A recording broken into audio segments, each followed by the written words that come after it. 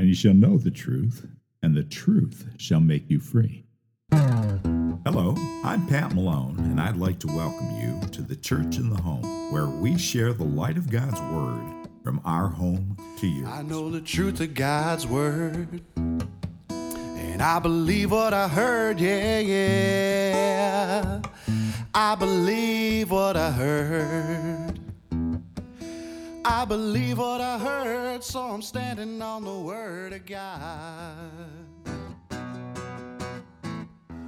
We've been studying the life of David, and I so enjoy going through those records. And it feels like I should be saying in our last episode, because where we did leave off last time, again, Saul was in pursuit of David.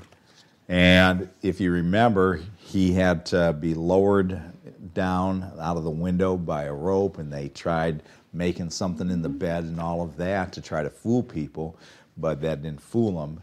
And Saul is after him. Saul is after him with a vengeance. We also earlier considered briefly the friendship between David and Jonathan. And we saw that there was this incredible, great friendship. And tonight we're going to see what a true friend Jonathan is. Sometimes people claim to be somebody's friend, but when the chips are down, they're not there. A real friend is the one that has your back, and that's certainly the case when it comes to Jonathan and David. And seeing how Jonathan is willing to risk his own life and do whatever he can to help his friend is just a wonderful example of friendship and very touching and inspiring. Before going to 1 Samuel, I'd like you to go to Proverbs 17, and I thought of a couple of verses that I'm reminded of by this friendship of David and Jonathan. And in Proverbs chapter 17, and in verse 17, we read, "A friend loveth at all times, and a brother is born for adversity." A friend loveth at all times. That's what a friend does. He loves at all times, not just when it's convenient, or not just when it's, good for him too. Not just in good times. There's the expression, so-and-so is a fair weather friend. But that's not what a real friend is. He's not a fair weather friend. He loves you when you're down and out. He loves you when you're not your best. He loves you when you really need that help. And that's the kind of friend that Jonathan is to David. In Proverbs 18, you don't have to go far, in verse 24, it says, "A man that hath friends must show himself friendly." There's a simple requirement that if you want to have friends, then you got to be friendly. "And there is a friend that sticketh closer than a brother." There's a friend that sticketh closer than a brother. In the verse we just read before this, it said that a brother is born for adversity. A brother is there when you really do come across some hard times or some adversity. When you really need help, that's what a brother should be for. And yet over here it says that there's a friend that sticks even closer than a brother, because that true friend will be there even when a brother may not. And there again is the case with Jonathan and David. Let's go then to 1 Samuel chapter 20.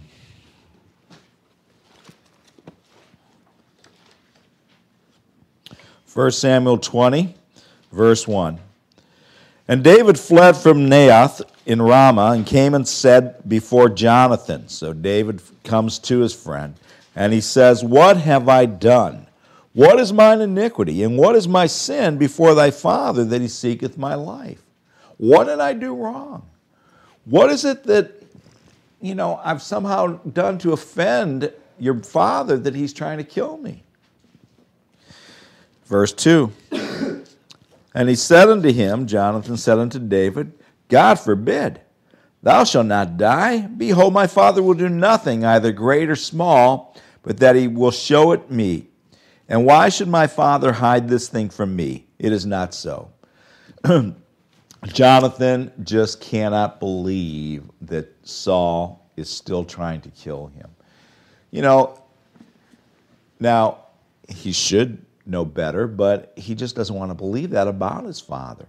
And he feels that if his father really was still after him, he'd know about it. He's close to his father, and that's something to remember when it comes to this relationship that between Jonathan and Saul, as well as the relationship between Jonathan and David. Jonathan is close, and Jonathan is the one that would be next in line to sit on the throne if Saul had been faithful.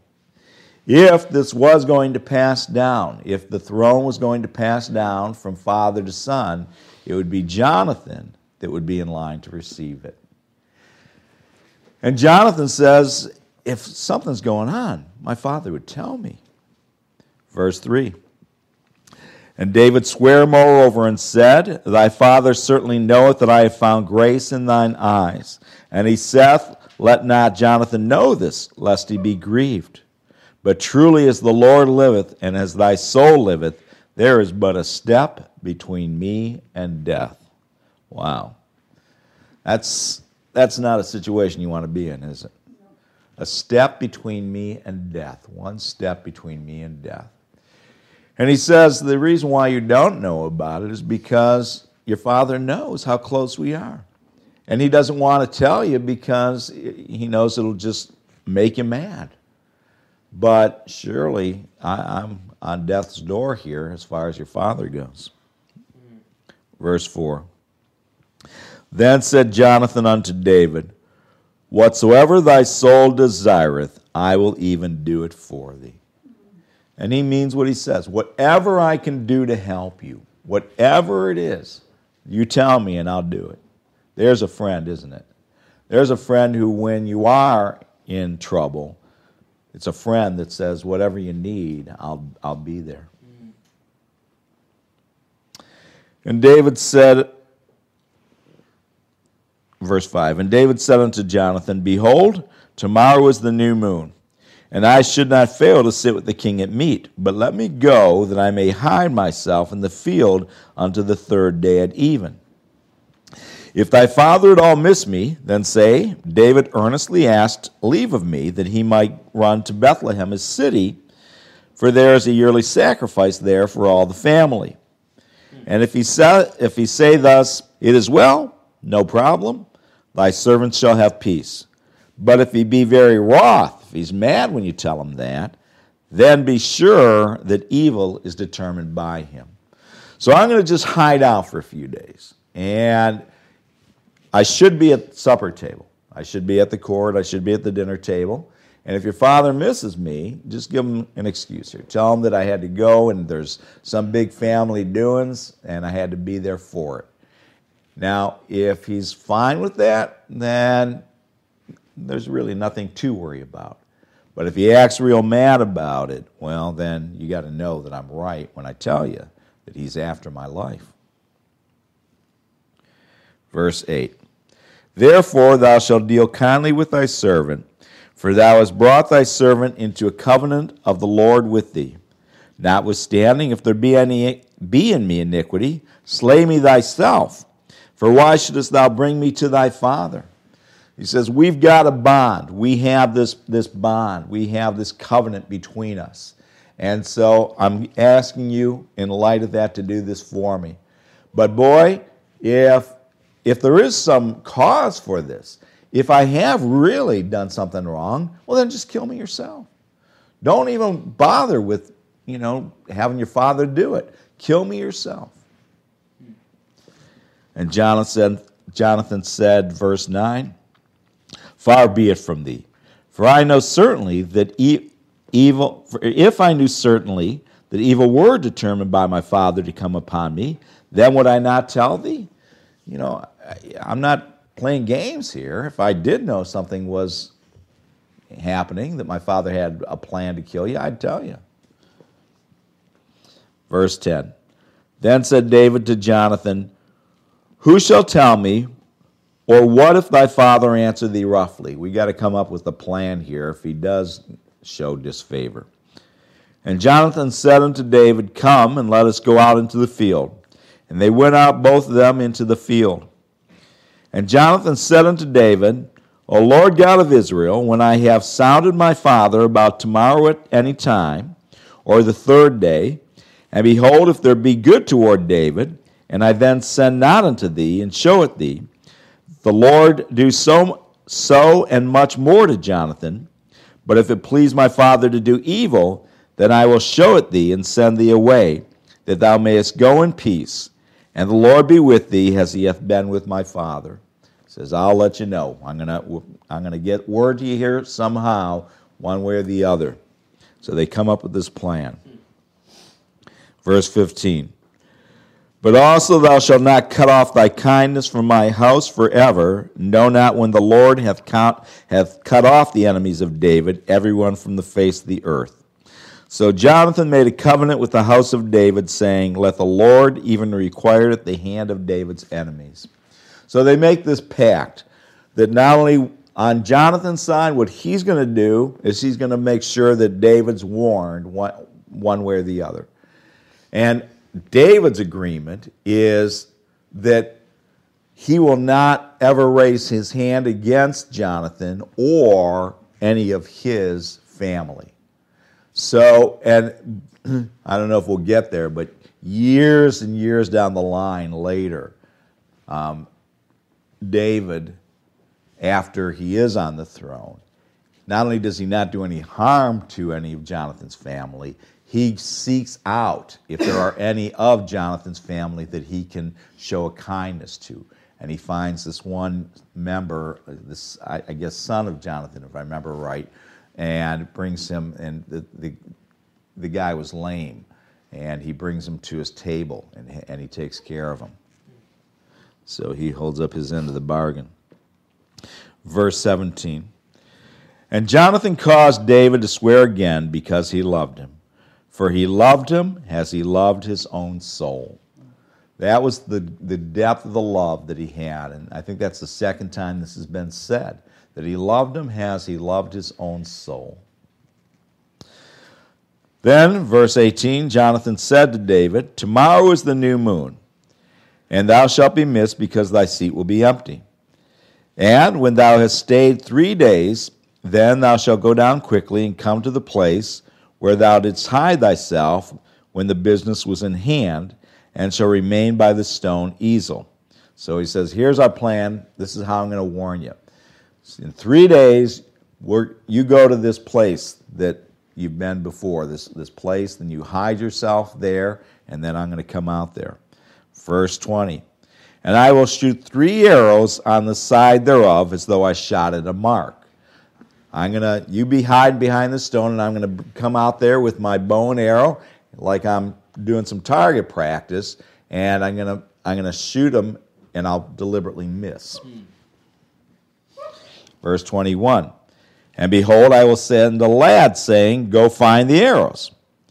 If I expressly say unto the lad, Behold, the arrows are on this side of thee, take them, then come thou, for there is peace to thee, and no hurt, as the Lord liveth.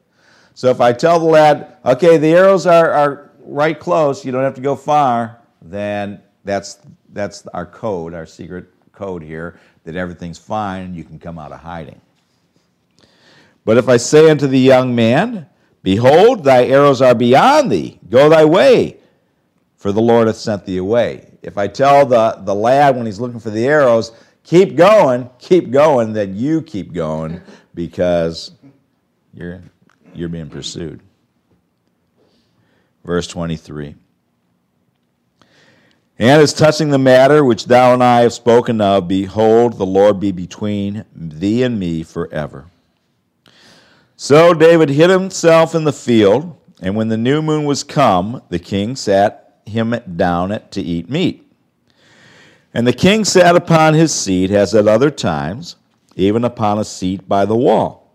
And Jonathan arose, and Abner sat by Saul's side, and David's place was empty. So there you kind of picture, there's the dinner table, and Abner's there, Jonathan, but no David. Nevertheless, Saul spake not anything that day, for he thought, Something hath befallen him. He is not clean. Surely he is not clean. He's thinking, maybe today while he was out and about, he came across a dead body or something, and that would make you ceremonially unclean, so he can't come to the table because of that. Verse 27. And it came to pass on the morrow, the next day, which was the second day of the month, that David's place was empty. Here again he doesn't show up. And Saul said unto Jonathan his son, Wherefore cometh not the son of Jesse to meat, neither yesterday nor today? What's going on? I know he's your pal. Why hasn't he been at dinner for the last couple of days? And Jonathan answered Saul, David earnestly asked leave of me to go to Bethlehem. And he said, Let me go, I pray thee, for our family hath a sacrifice in the city, and my brother he hath commanded me to be there. And now if I have found favor in thine eyes, let me get away, I pray thee, and see my brethren. Therefore he cometh not unto the king's table. So he tells them the story they had planned out. He rehearsed and, makes it sound pretty good, but Saul's not going to buy it. Verse 30. Then Saul's anger was kindled against Jonathan. And he said unto him, Thou son of a perverse, rebellious woman.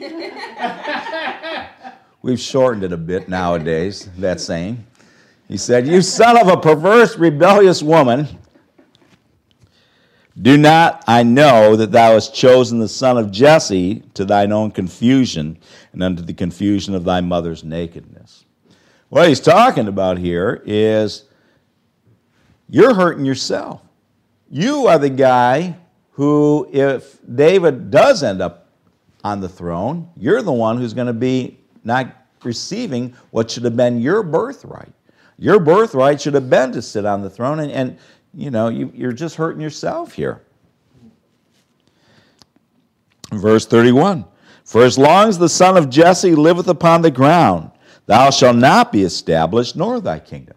So long as he's breathing, you are not going to be established as the new king. Wherefore now send and fetch him unto me, for he shall surely die. Well, let's settle this matter right now. Don't you get it? You're just obviously too stupid to realize that it's not just my position that's in jeopardy here, but yours as well. And go get him, and we'll kill him, and that'll be the end of it. Now, if you know anything about the history of kings, not just in the Bible, but the history of kings, period, they'd do anything for keeping that throne. If they perceived anybody was a threat, I don't care how good a friend they were before that. History is filled with kings that one day you're friends, the next day you're dead because they think somehow you're working against them. But that's not Jonathan. Jonathan values his friendship with David greater than literally all the wealth of the kingdom. He can have all the wealth and all the power of the kingdom, and he chooses instead his friendship with David. And he chooses it because he loves David, and he chooses it because he knows that David is walking with God. He knows that God is with David, and he's not with Saul. And it's more important to Jonathan that he does what is right before God and right for his friend than any personal glory or gain. 32. And Jonathan answered Saul his father and said unto him, Wherefore shall he be slain? Why should he die? Why should you kill him? What hath he done? What did he do that's wrong? What crime did he commit? Where did he show any kind of treachery? What has he ever done but good for you? Well, this time that doesn't get through to Saul. We saw earlier that when he presented that logic to Saul, Saul was still enough in his right mind that it got through to him, and for a while David was safe. But this time he has quite a different reaction to Jonathan's words. Verse 33, And Saul cast a javelin at him to smite him, whereby Jonathan knew that it was determined of his father to slay David. I guess he's serious. He's trying to kill me now just for saying that he shouldn't kill David. So now he knows beyond any doubt that he is after him. Verse 34. So Jonathan arose from the table in fierce anger. That ticked him off now, that Saul is serious and that he's trying to kill him too. And did eat no meat the second day of the month, for he was grieved for David because his father had done him shame. Isn't that something? You know, it's not, how dare you try to kill me now. It's he's grieved for David because his father did him shame. He's ashamed of his father.